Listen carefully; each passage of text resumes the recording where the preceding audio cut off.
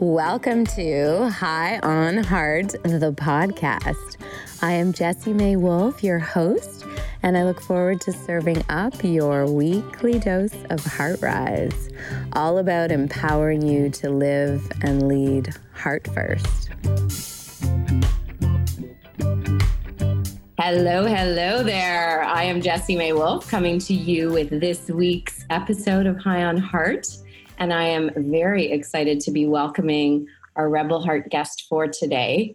This is someone whose work I have deeply appreciated and who is really an inspirational force on the planet, pioneering in the field of emotional intelligence. And I'm really thrilled to share this conversation with you. So we're going to be bringing in Chip Connolly. I'm going to share a little bit about him and then we'll dive right in. Chip is a rebel hospitality entrepreneur, New York Times bestselling author, leader at the forefront of the sharing economy. At 26, he founded Joie de Vivre Hospitality, transforming one inner city motel into the second largest boutique hotel brand in America. After running his company as CEO for 24 years, he sold it. And soon, the young founders of Airbnb asked him to help transform their promising startup into the world's leading hospitality brand. Chip served as Airbnb's head of global hospitality and strategy for 4 years, and today acts as the company's strategic advisor for hospitality and leadership. His 5 books, which are phenomenal, include Peak and Emotional Equations and are inspired by the theories of transformation and meaning by famed psychologists Abraham Maslow and Viktor Frankl. In his new book, which we're going to be talking about, Wisdom at Work, The Making of a Modern Elder, which just came out, Chip shares his experiences as both mentor and unexpected intern at Airbnb. He is also the founder of Fest 300, part of Everfest, and he is the recipient of hospitality's highest honor, the Pioneer Award, holds an MBA from Stanford, honorary doctorate in psychology from Saybrook. He serves on the boards of Burning Man Project and Esalen Institute. He is truly an incredible man doing amazing work on the planet at a time when we need more heart and emotional intelligence than ever. Chip, it is my absolute honor and pleasure to welcome you to High on Heart. Wow. Thank you. Well, that was a beautiful intro, and I'm just so honored to be with you. Well, really, such a pleasure. And I want to share with our listeners a little bit of my initial intro to you. Well, I had seen a little bit of what you were doing, and I'd sort of heard your name circulating. And when I learned that you were speaking at the Wisdom Conference, which is where I heard you speak, I was just totally moved by everything you shared. And one of the pieces that for me was so interesting that I really want to focus on, and I feel is a big part of what you're up to right now, is where emotional intelligence meets digital intelligence and that intersection. So I want to really dive into that because I thought it was such a brilliant way that you presented that and how relevant the sort of older generation that sometimes feels not as relevant can serve the sort of the youth culture and this sort of in this high-tech kind of fast-paced community, world that we're living in, and how those two kind of play together. So we'll dive into that. But if you could start by just sharing a little bit of when this sort of emotional intelligence and speaking specifically around the heart intelligence and when you became aware of that piece, and then we can sort of bridge it into the digital space. Well, I think, when you call your company at age 26, Joie de Vivre, which is a very impractical name in the US because it's hard to pronounce, hard to spell, and a lot of people don't know what it means. But, it's an emotion, joy of life. And at age 26, I really realized that putting your heart into what you do, given how many hours we tend to put into our work, was essential for me. And I was seeking my calling. I wasn't seeking a job. So that's where I was, more than 30 years ago. Over time, what I saw is that the heart of a business is the emotions that people feel within it. And that leaders are the emotional contagions for those they lead. I mean, we really have an enormous impact on how people feel about themselves. And the workplace, there's something I used to say a few years ago, which is that it's beautiful that the workplace and companies have gotten smarter about their ecological footprint. But I think many companies need to figure out what the emotional fist print is. Ooh. And the point of that was to sort of say companies can have a tragic effect on individuals' sense of emotions, and that has an effect on their home life. And so I've always been interested in this. I ended up writing a book, Emotional Equations. Well, Peak was a book based upon Abraham Maslow's psychology theory of the hierarchy of needs, very fundamental to how I ran the company Joie de Vivre. And then after I sold the company, I had a really deep sense of depression, had a few friends commit suicide, had a flatline experience myself. All of that took me to a place of really trying to understand my emotions better. And that's when I wrote Emotional Equations, which is really it's a book for people who are leaders who want to understand their emotions better and understand how their emotions influence other people, but also understand the underlying ingredients of emotions like disappointment, anxiety, happiness, and the like. And so that took me to where I ended up joining Airbnb. And one of the things that was interesting about joining Airbnb 5.5 years ago was they just desperately wanted me to focus on the culture of the company, and especially to focus on the way that we can create an emotionally abundantly beautiful place, not just within the organization for employees, but also for our host community and our guests. And so I've been lucky enough over all these years to be someone who realizes that culture is important.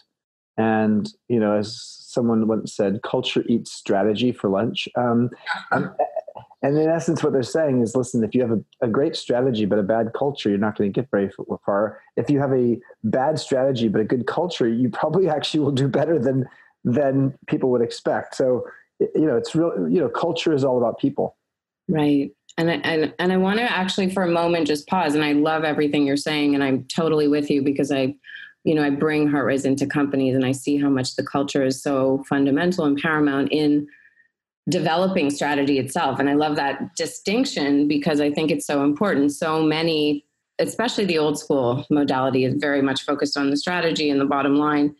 And if you could just shed light on a little bit more specifically the culture and the emotional intelligence piece and how that facilitates a culture in which, communication and, you speak to you just mentioned relationships and how essential that is for real success. And I think that the short term loses sight of that.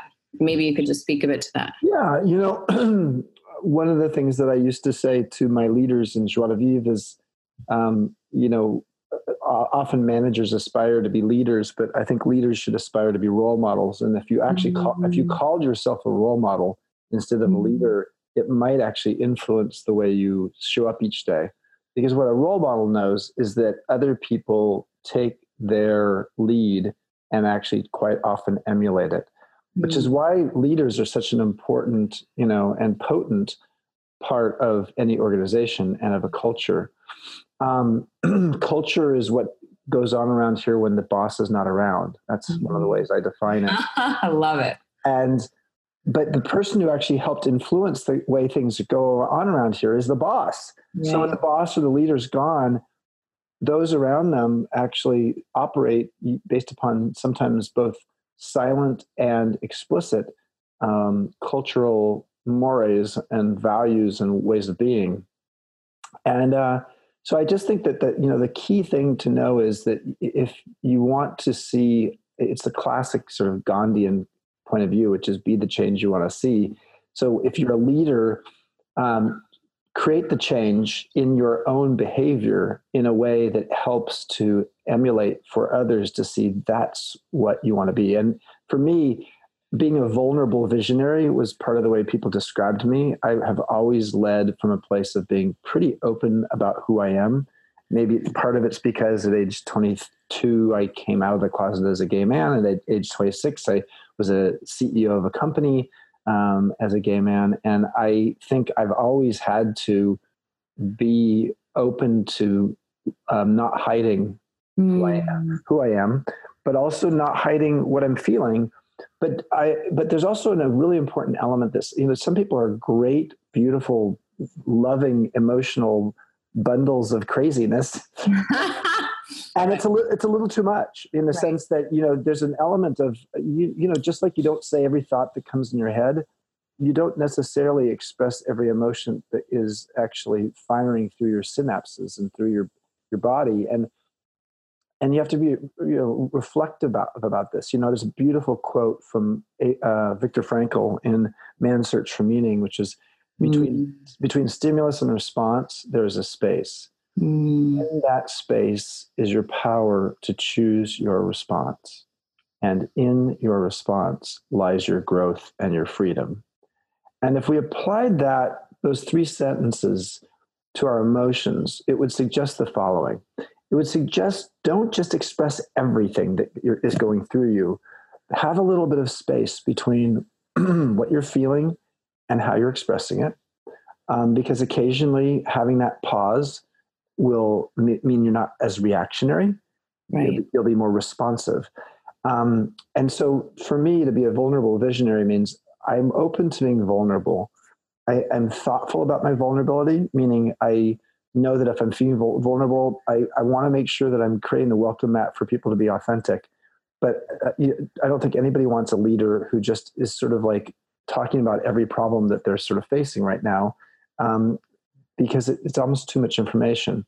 And if you're going to be a vulnerable visionary, it means you have to have the visionary side too.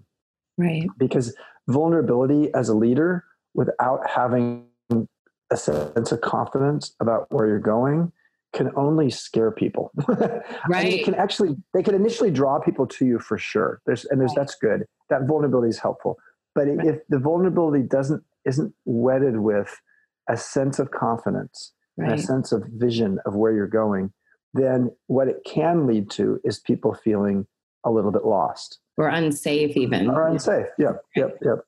Yeah, no, that's such a beautiful point. And I think that again, that pairing is really powerful because it's the both and. By being vulnerable, we build that trust and that connectivity, as I'm hearing you describe it. And then the relational side with the community, with the employees, with the people.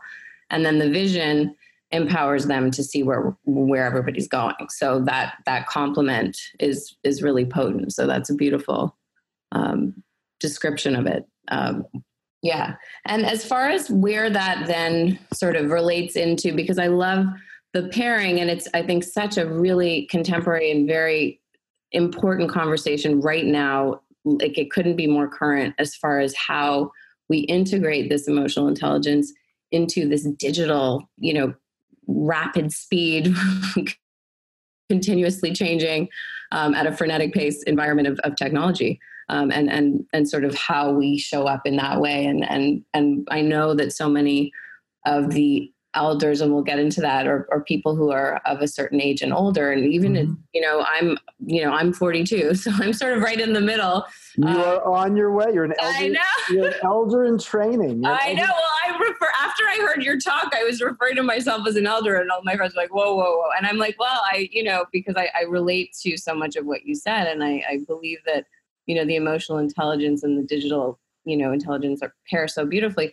But I want to speak to two parts of this. One is that, just because someone's older doesn't mean they necessarily have EQ, right? So I think there's an important part of that, that just because we've got the age on our side doesn't mean that we've graduated emotionally. And then looking at the digital intelligence in the youth and how many of them actually are quite emotionally intelligent. So maybe just speaking to that context as a yeah. So just because you're older doesn't mean you're elder, and just because just because you're older doesn't mean you're wiser. Right. But here's what we do know is that there's actually been a number of studies that have shown that there's very little correlation between age and wisdom. So that's for those who are older, like you just don't lord it over the young people saying you're wiser. You aren't necessarily. Right. But what is clear is that there are ways to cultivate and harvest your wisdom. And one of the key pieces of wisdom and emotional intelligence is being able to see the pattern recognition in life. And the longer you've been on the planet, the more patterns you've seen. And pattern recognition basically means you've seen something before that's sort of similar to what you're seeing now, and you know how this movie ends.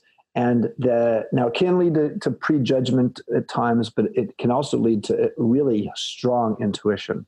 And that strong intuition is something that grows with time because you've seen more patterns. And long story short is, so someone can get wiser with time, no doubt about it. You just actually have to have the lessons and learn the lessons, and so you're seeing the patterns.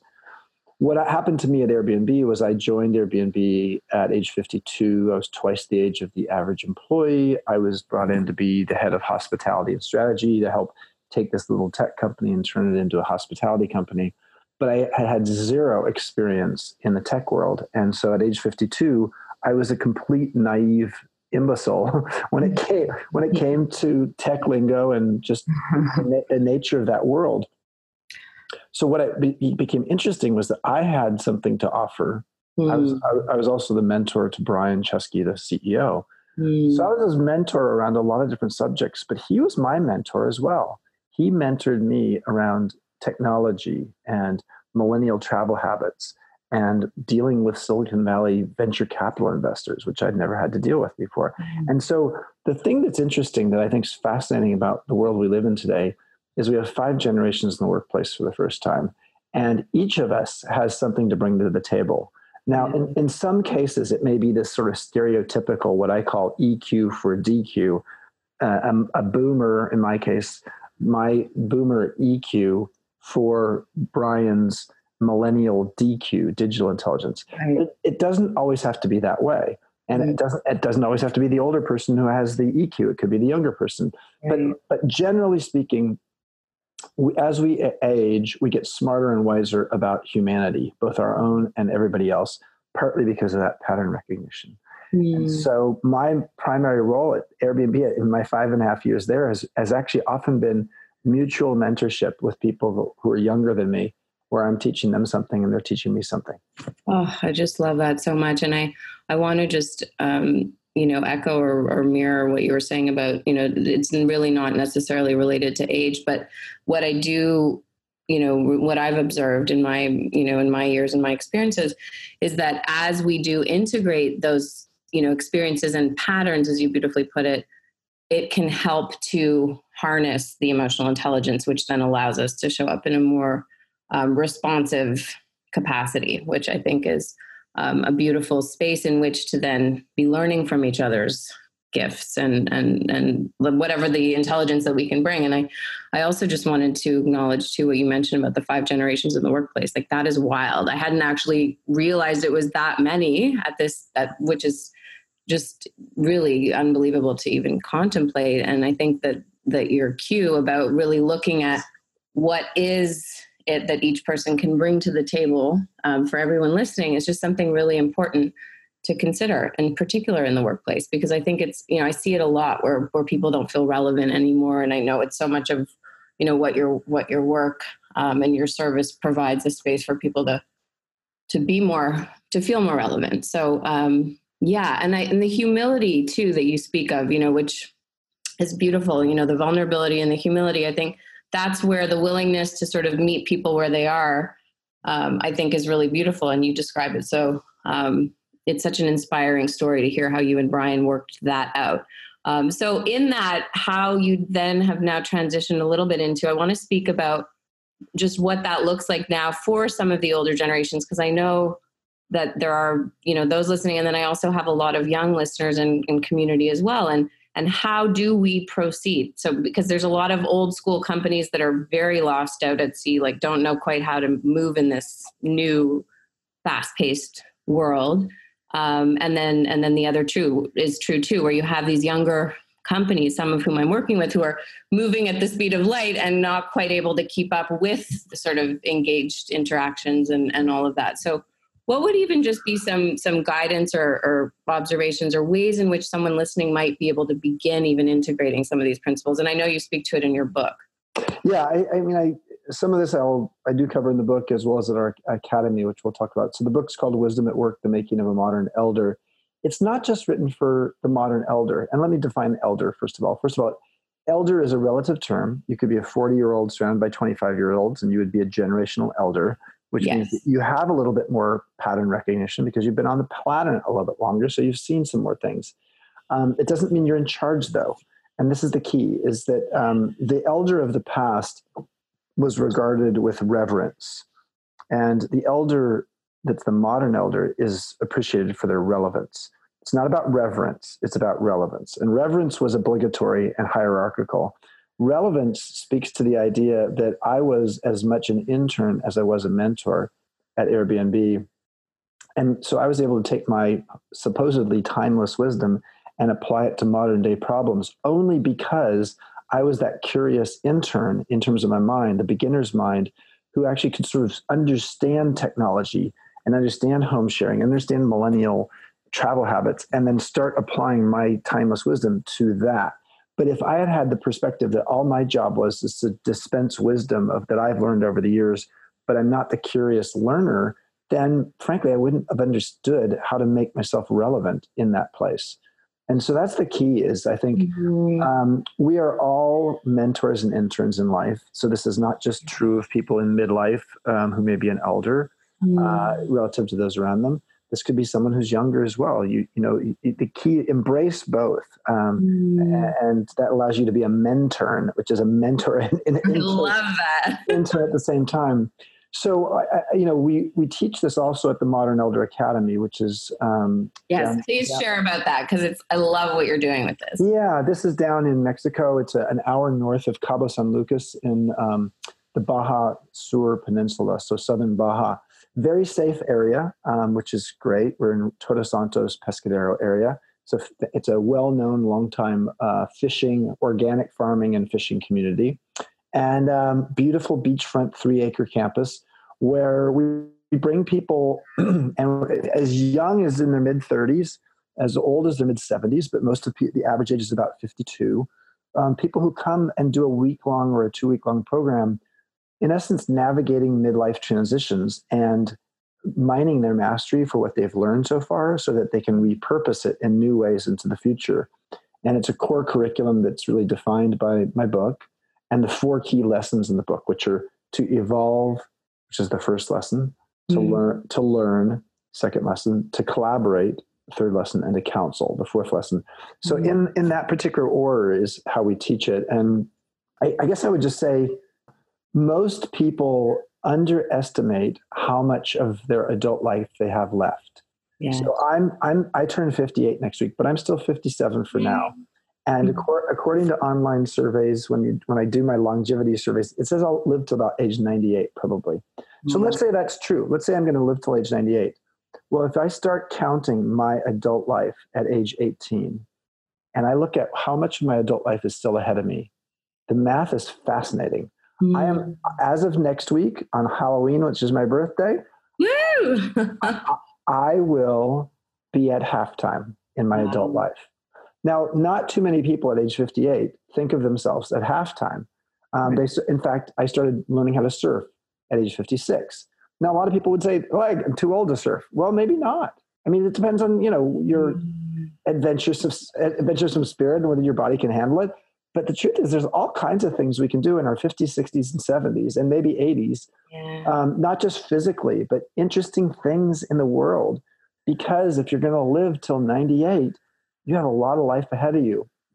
Unfortunately, we get beaten down culturally in a way that sort of says it's all downhill from age 45. But the truth is our physical peaks in our 20s.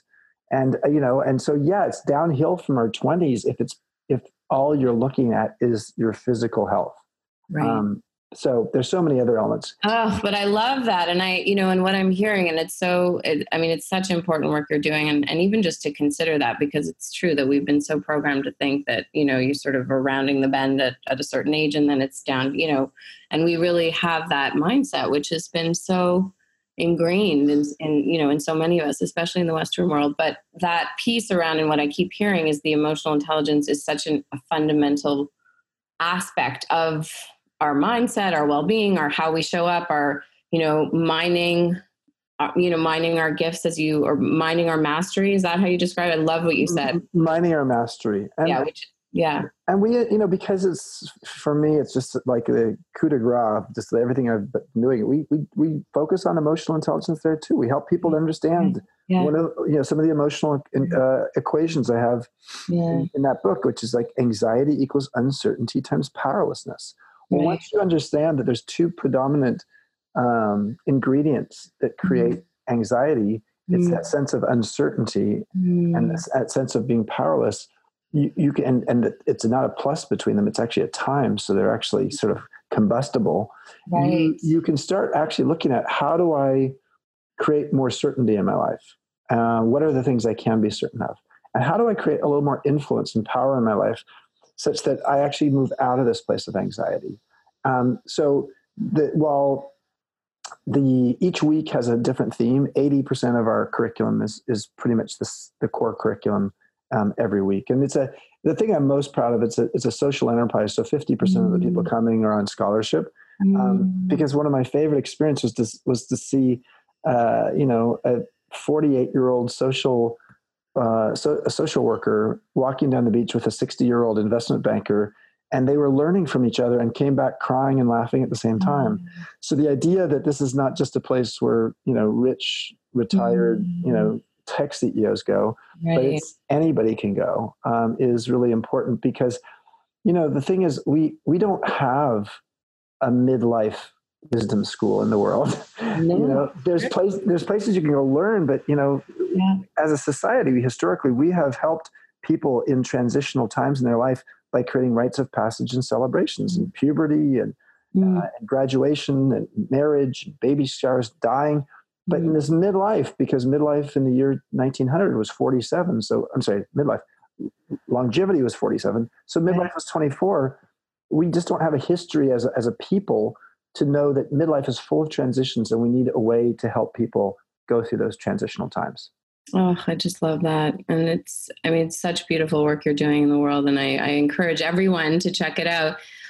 We're sort of rounding out here, but I want to, just as there's been so many juicy wisdom nuggets in here for everybody, but what would be just a last sort of guiding piece for anyone listening? And like I said, there's been so much in here, but for anyone who is stimulated by this conversation, you mentioned, I love what you said about the uncertainty and anxiety. That's one good prompt, but maybe another, just a guiding piece for anyone listening who's inspired by this conversation, feeling a little stuck and wanting to sort of tap in, other than picking up the book, which also I highly recommend. Yeah. I think one thing that's interesting is, and this, I will focus this on people in midlife, but it could be appropriate for anybody at any age. There's a woman who's a good friend, and she's one of the most successful executive recruiters in the world. And I was talking with her about, so what do you do with people who feel like they're too old to get a job? And in Silicon Valley, it starts around age 35. But it's in much of the world, it's in people in their 40s and 50s, and sometimes 60s. So I said, what is it? LinkedIn, it says where your alma mater was and what year you graduated. It's like you can't hide these things. And she said something that was so beautiful. She said, when someone's curious and passionately engaged in what they're doing, their wrinkles disappear. And what she meant by that was, curiosity is the life-affirming elixir. And it's the thing that sort of almost, and we all can be curious at age 40, at age 4, or age 104. So curiosity is something that we have as sort of a human talent if we want to cultivate it. And that passionate engagement with life is something that people feel energetically. And when you see that curiosity and that passionate energetic engagement, you're seeing a person's energy, and their energy is what you vibe with, not their wrinkles. That's right. So my number one piece of advice for people who are trying to go out and remake themselves at any age is to get curious first and foremost, and then find something that actually passionately engages you. And just know that if you're going to go out and try to interview for jobs or whatever you're going to do, when you show that passionate engagement and that curiosity, people are drawn to you. That is just such a beautiful note to wrap on. I absolutely love that. it comes full circle because the energy is contagious, as you said. So super beautiful. It's been absolutely a pleasure. What is the best way that that listeners can find you? ChipConley.com, spelled CONLEY. And when you go to ChipConley.com, you'll see the book, the Academy, my own site. And I do write lots of articles on LinkedIn. So you can go to my profile there and read lots of articles. And they're so juicy. I encourage everyone to go and have a listen, have a read, check out the site, and just tune in because you have so much to share. And really, it's been absolutely a pleasure, Chip. I want to thank you for joining us. And to everyone tuning in, I really do highly encourage you to go on over.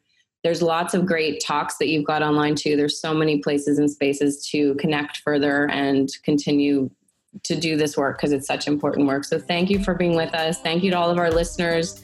And we will catch you next week for more High on Heart.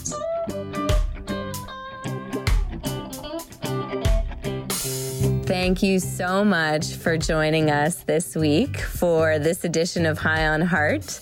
I am Jessie May Wolf.